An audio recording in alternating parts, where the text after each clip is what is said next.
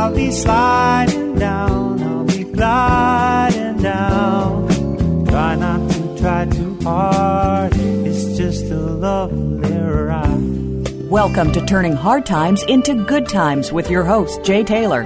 This hour will help investors fix issues and achieve personal gain. Now, here's your host, Jay Taylor.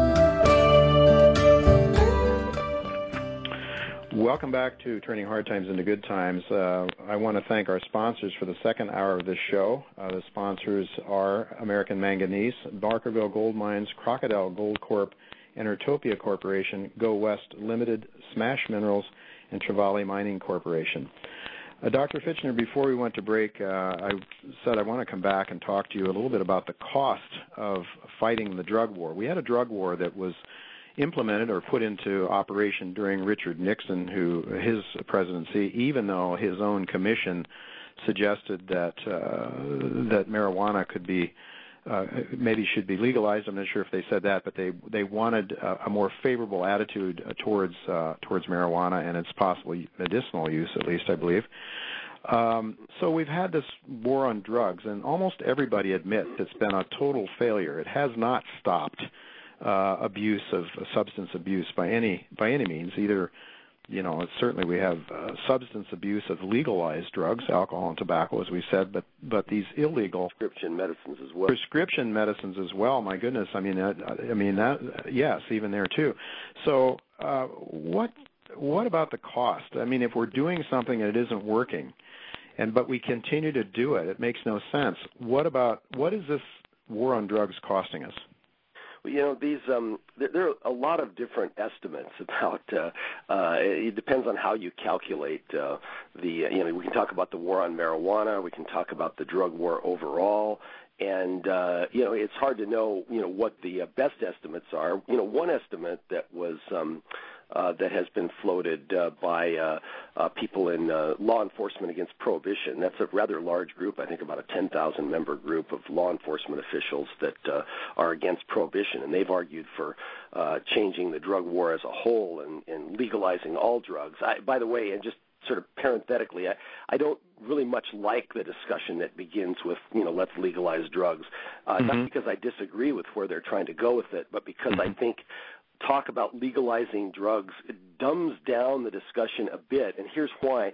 Because people need to say what they mean by drugs. I mean, the reality is most drugs are legal. You get them, on the drugstore over the counter, or you get them, by prescription from your doctor. It's only a select number of drugs that we've chosen to make illegal, and so I don't think it's useful to talk about drugs in this kind of generic way in which, on the one hand you may mean substances of abuse, on the other hand you may mean medicines, and you kind of flip your meaning around whenever it's convenient. I think you have to talk about alcohol, you have to talk about prescription medicines, you have to talk about cannabis, you have to talk about heroin, whatever it is you're concerned about, you got to drill down and talk about that because they don't all fit into one category, and being a Schedule I drug doesn't clarify that at all. I mean, in terms of the dangerousness of these substances, witness the comparison of alcohol and marijuana. But in any case, one of the numbers that I've heard in connection with the work that LEAP has done, they've floated a figure of $70 billion annually. I think that's probably very conservative on the drug war as a whole. And I think what's more useful, rather than trying to understand what that number means absolutely, because it's hard for people to really connect that unless you give them some comparison numbers. So, I mean, one of the things that I talk about in the economics section of the book is, how does that number 70 billion compare to other numbers? Well, at the time that I put the data together, which were 2009, 2010, the discretionary budget request for the U.S. Department of Health and Human Services was $78 billion. That means that's how much money that the Health and Human Services had to spend that was not already tied up with entitlements. So, Medicare and Medicaid continue to expand because those are entitlement programs, and that $78 billion is only a small fraction of the total, of the total budget of Health and Human Services. Nonetheless, that is their entire discretionary budget, and the drug war estimate of $70 billion, comes close to that. I also think that $70 billion was roughly 80% of the projected annual cost over a decade. So annually, what it would cost for the health care reform bill that was passed, in late 2009 on Christmas Eve before it went through the revisions that ultimately led to health care reform being passed. So you can make those kinds of comparisons, and you can also look at take that $70 billion figure and compare it to the overall budget for the National Institutes of Health at the time, just a year ago or so, $31 billion. Or the overall medical care budget for the Department of Veterans Affairs, $38.7 billion. So, I mean, when you compare it to numbers like that, it begins to give you an idea about how if we managed these problems more in a public health and in a healthcare frame of reference, we might be able to use those dollars much more effectively. I'm curious to know maybe you could talk a little bit about the title of your book. It's Cannabinomics. How did you come up with that title? Well, it's a word that I coined to really mean the management of cannabis. So I didn't really mean cannabis and economics, in the narrower sense. And I suppose, I'm not an economist, and I suppose an economist might argue that was the difference between macroeconomics and microeconomics. But the idea was that cannabinomics is the management of cannabis, and it proposes that we change our frame of reference and our way of thinking away from talking about marijuana policy, whether it's marijuana legalization or marijuana decriminalization or marijuana anything, and talking about instead the management of cannabis. So partly because marijuana seems to be an offensive word to some people. It seems to have a negative connotation, as we talked about earlier, associated with the counterculture and so forth, whereas cannabis it's much easier to have a conversation about how you manage cannabis. So it's a proposal to change language, and it's a proposal to think about a management paradigm as a way out of this criminalization, legalization, polarization. Is think as a way to develop a new vocabulary for talking about how to handle this particular substance, which is highly valued, as we've already said, in every state in the country, and obviously in some states more than others, but very widely consumed and has a very very high potential commercial value. There, in your book, you mentioned there were, I think, 500 economists headed up by, the name I recognize and everybody would recognize, Milton Friedman, that came right out and basically recommended the legalization of marijuana. Could you tell our listeners a little bit about their recommendations? What they basically said was, they basically said, I actually have the quote here, "We urge the country to commence an open and honest debate about marijuana prohibition. We believe such a debate will favor a regime in which marijuana is legal but taxed and regulated like other goods. At a minimum, this debate will force advocates of current policy to show that prohibition has benefits sufficient to justify the cost to taxpayers and to justify the foregone tax revenues and the numerous ancillary consequences that result from marijuana prohibition." So what they were essentially encouraging was a debate, a conversation about it. And I guess to take the next step into what I'm trying to do with this book is to say, let's take it one step further. Let's not have an open and honest debate about marijuana prohibition. Let's have an open and honest debate about cannabis management. I think it's an easier one for people to participate in. And, and then some people will say, well, isn't that a gimmick and you're just playing tricks with language? Well, maybe so, but it's put out there with the intent of saying, what do people think about this? And I think that, in fact, there are many instances in our history where changing our language has had a favorable impact on changing our thought process. Well, certainly, and you mentioned earlier where the drug officials started using the word marijuana instead of cannabis. You mentioned in your book, you give several reasons why cannabis is the natural starting point for drug policy reform. Could you perhaps share some of those with our listeners? Yeah, well, I would say that, we have, of course, a global drug trafficking issue that the United States is involved in very many places. We tend to associate the flow of coca-related products from South America, and then of the opium trade in Afghanistan, and of course much of the illegal drugs flow across the border through Mexico. So we have concerns about drug abuse and about illegal trafficking of dangerous drugs that are very, very broad and global in the United States. And I just suggest that, first of all, if you consider herbal cannabis, it's one of the least dangerous of the drugs that we're talking about, maybe the least dangerous. It's not to say it's completely benign. It's not to say that people can't sometimes develop problems with it and have a hard time stopping it, but it's generally considered to be less addictive not only than alcohol and tobacco, but even than caffeine, or coffee. So, I mean, there's part of what I'm suggesting is that, number one, because of its relative safety and the fact that it's very widely used across the entire United States, and in fact that it's very extensively grown domestically, and most of our marijuana is not brought in across the border. There is some that's brought in across the border, but the majority of it is grown in the underground domestically. And so the idea is that cannabis is the natural starting point for raising broader global drug war, for addressing broader global drug war issues, because it's a matter of getting our arms around an issue that is in our own backyard. This is a domestic product. This is something that Americans do. We produce it. They use it. It's in all 50 states. We've had some estimates of what its value is, and it's not negligible. So the idea would be, let's clean up our own backyard before we go trying to figure out how to control those issues in other countries. And to take it a step further than that would be to say, perhaps if we learn how to regulate this commodity that we produce a lot of domestically, maybe we'll learn something about the transition from a prohibitive model to a regulated model, a regulation model that would then provide us some knowledge, some learning that we could apply to these broader global drug war problems, such as opium in Afghanistan or coca in Colombia. Well, certainly your book provides a lot of legitimate reason for legalizing marijuana, at least for medicinal uses, and it's just interesting.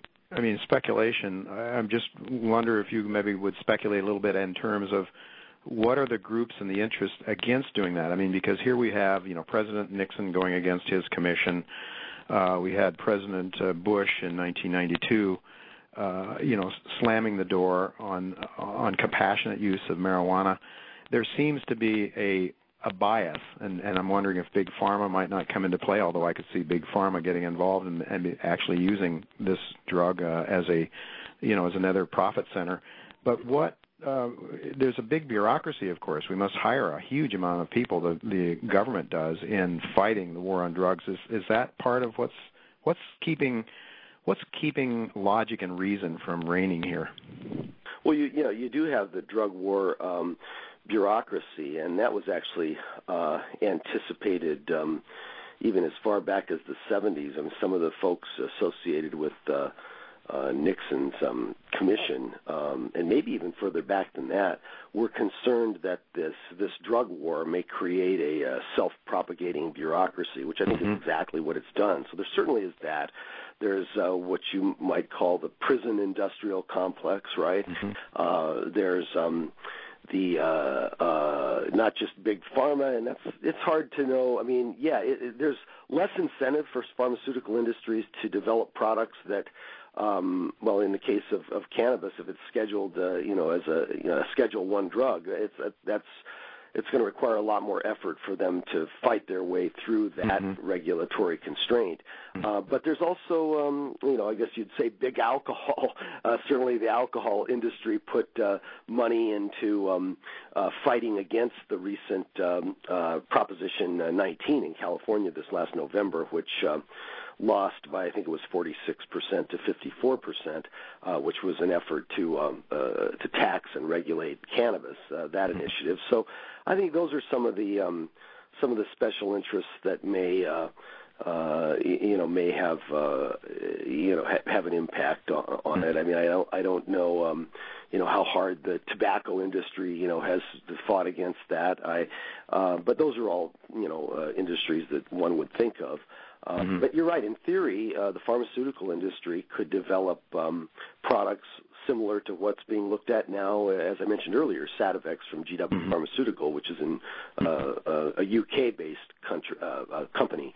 And so that that's one example. I do think that it's not clear as this goes forward whether we'll be looking at more of an emphasis on FDA approval of herbal cannabis as medicine, or more of an emphasis on the use of it as a complementary and alternative therapeutic substance that maybe would be available on an age-restricted basis. And one of the things I think is also possible is that the medical cannabis model, especially in California, where you have broad discretion given to doctors about how they recommend it and what they recommend it for, that could be used to transition more to a public health model where it just becomes a matter of access to it as an age-restricted substance. I mean, I know there's been a lot of talk about, how easy it is to get a card in California and that people abuse it because you can get, marijuana for almost anything if you want a card, and they see that as a fault of the doctors that make those recommendations. And I certainly don't think that under the current law, doctors should just be rubber stamping requests for cannabis access. I think that it's important to do a thorough medical evaluation, and many of the colleagues that I have who do a lot of medical cannabis recommendations will say exactly that they want to uphold the integrity of their evaluation process and say, yes, we do think there's a legitimate medical use, and that's why we're approving it. But let me add quickly to that many of those doctors are likely to give the patient the benefit of the doubt unless there are obvious problems or obvious dangers. Why? Because the side effect profile and the risk profile is so low compared to other substances or even other medicines. I mean, in other words, it's many doctors who are doing medical cannabis recommendations believe that the risk-benefit analysis is so easy to do that really, ultimately, herbal cannabis ought to be available as an over-the-counter medicine, but on an age-restricted basis. Mm-hmm. Are you optimistic in terms of the progression for its use as a medicine? Yeah, I mean, I think in California there's certainly a very good framework. It's very workable in place. I mean, despite what people will say about, look at all the problems in California, I think some of the problems that have arisen in California have been because of a failure of law enforcement to get on board with the law and, blaming patients for things that go on instead of perhaps people that may be interested in robbing dispensaries. So in other words, focusing on the patients rather than the criminals. So I think California provides a pretty good model, and I think that could be carried forward, at a national level. But I think you're asking me if I was optimistic. Yeah. I think that I tend to think of it, there's been a lot of comparison of the era that we're in now, this time, to the Great Depression. Mm-hmm. If you look at the Great Depression, you kind of think of it as 1929 with the stock market crash, and then look at what happened in late 1932 going into 1933. Alcohol prohibition was repealed.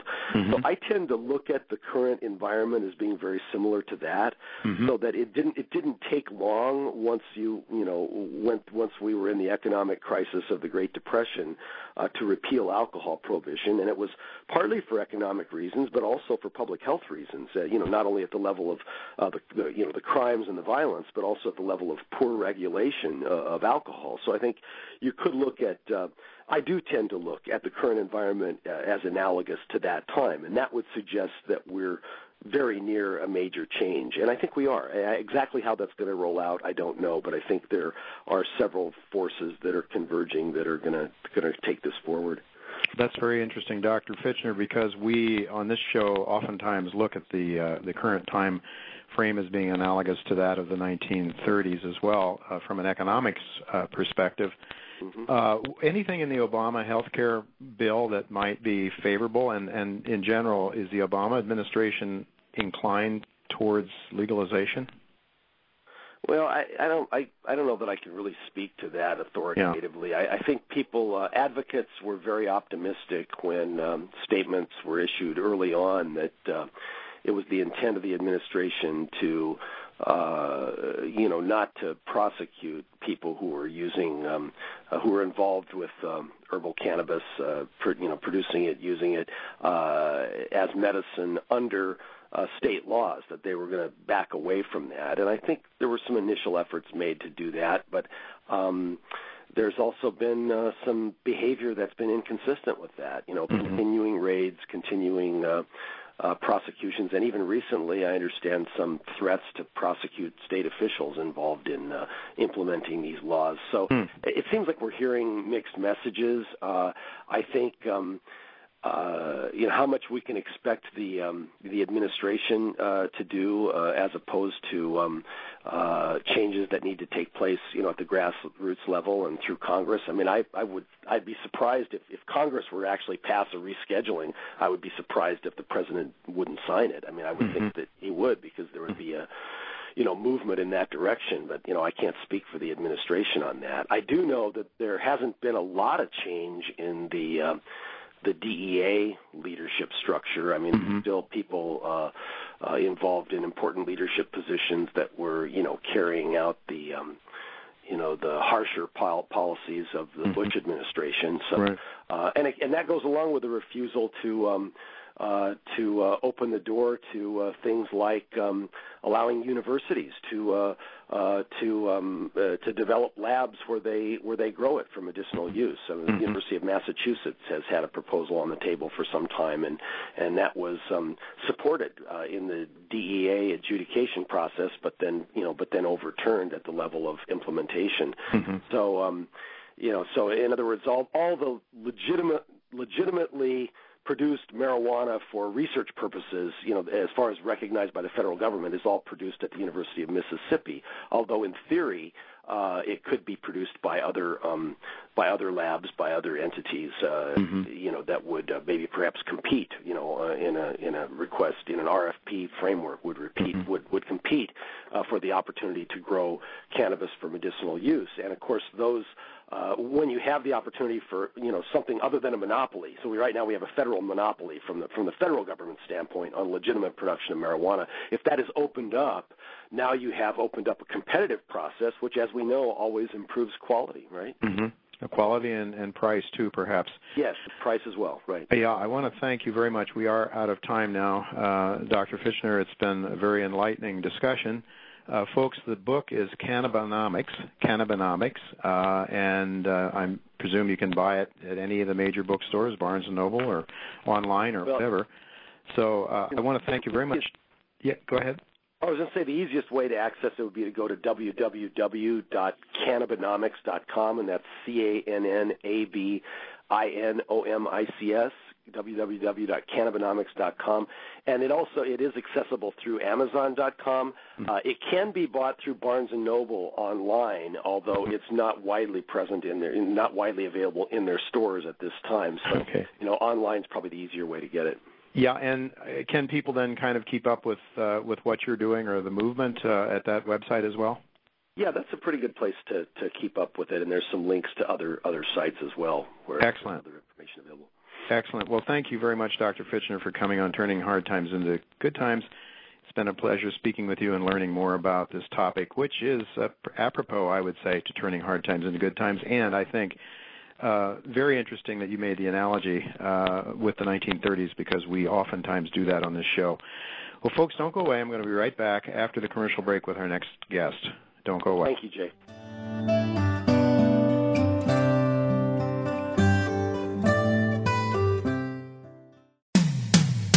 When it comes to business, you'll find the experts here. Voice America Business Network. Auriga Gold is a Canadian mine development and exploration company working in Manitoba's prolific Flin Flon Greenstone Belt. Auriga's experienced management team is focused on developing the Maverick Gold Project and expanding gold resources. Maverick Gold includes historical gold resources, a 1,000-ton per day mill, developed underground ramp, year-round roads, and exploration access. Auriga plans to bring Maverick Gold back into production in 2012. Auriga Gold trades on the TSX Venture under the symbol AIA. Barkerville Gold Mines, BGM on the TSX.V, is focused on the exploration and development of its gold projects in the historic Caribou Goldfields in British Columbia. Barkerville's mineral tenure now encompasses over 111,000 hectares, covering the 60-kilometer-long by 20-kilometer-wide geological belt, and includes 7 past producing mines and 2 of Barkerville's own proposed open-pit mines, currently in the permitting process. Barkerville recently announced the acquisition of the QR mine and 900-ton-per-day QR mill.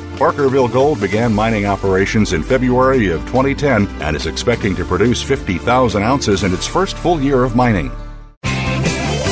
Crocodile Gold Corp is a new gold producer with bite. With operating gold mines in the Northern Territory of Australia, Crocodile Gold produced 82,000 ounces of gold in 2010. Crocodile Gold has significant exploration upside on its expansive land package of 2,500 square kilometres. Please visit our website at www.crocgold.com for more information. Don't let this snappy opportunity pass by.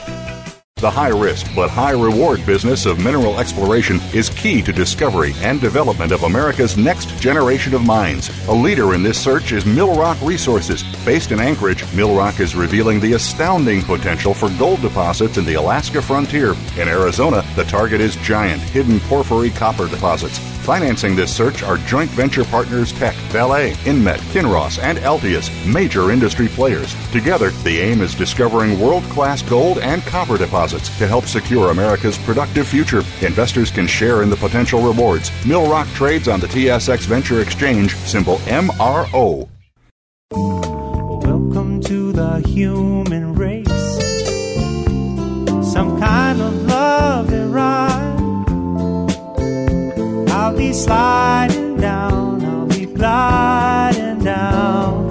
Try not to try too hard, it's just a lovely ride. You're listening to Turning Hard Times into Good Times with your host, Jay Taylor. If you have a question or comment about today's show, Jay would love to hear from you at 1-866-472-5790. That's 1-866-472-5790. You can also send an email to questionsfortaylor@gmail.com.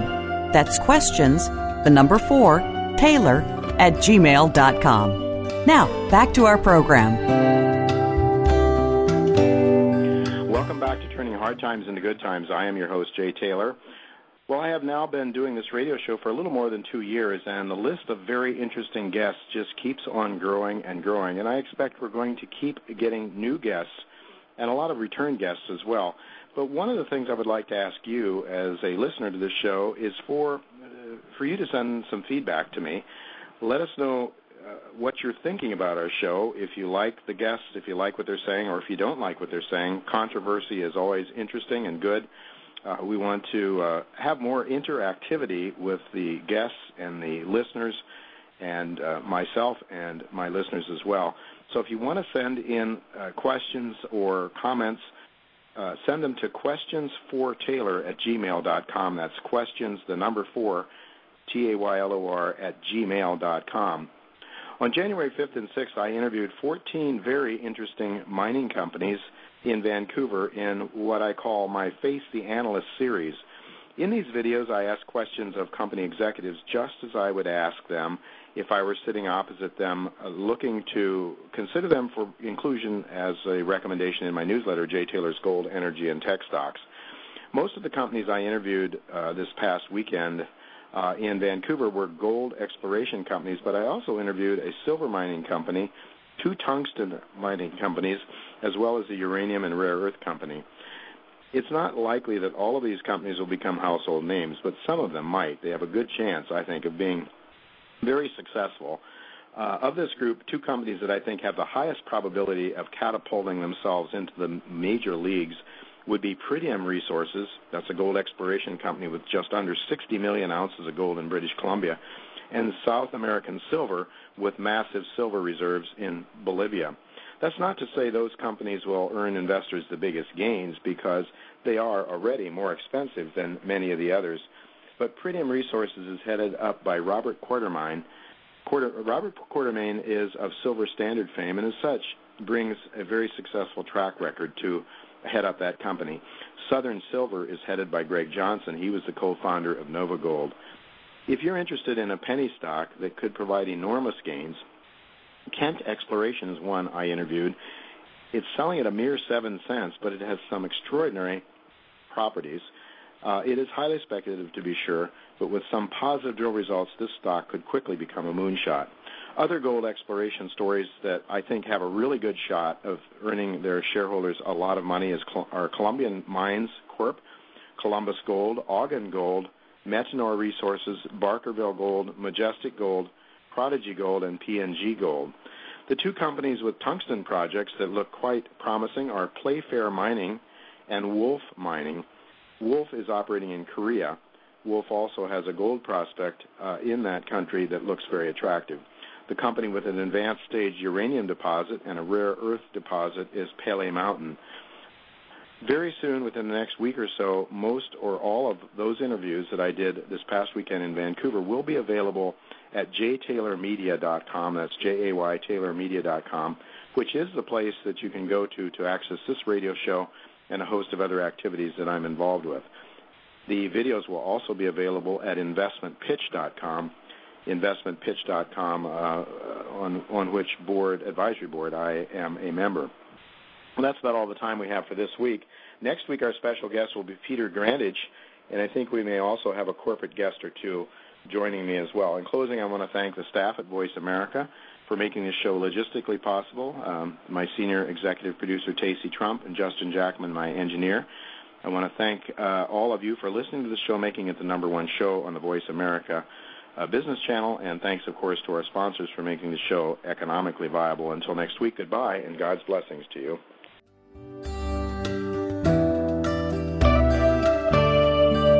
Thank you again for listening to Turning Hard Times into Good Times with Jay Taylor. Please join us again next Tuesday at noon Pacific Time, 3 p.m. Eastern Time on the Voice America Business Channel. Now the thing about time is that time isn't really real.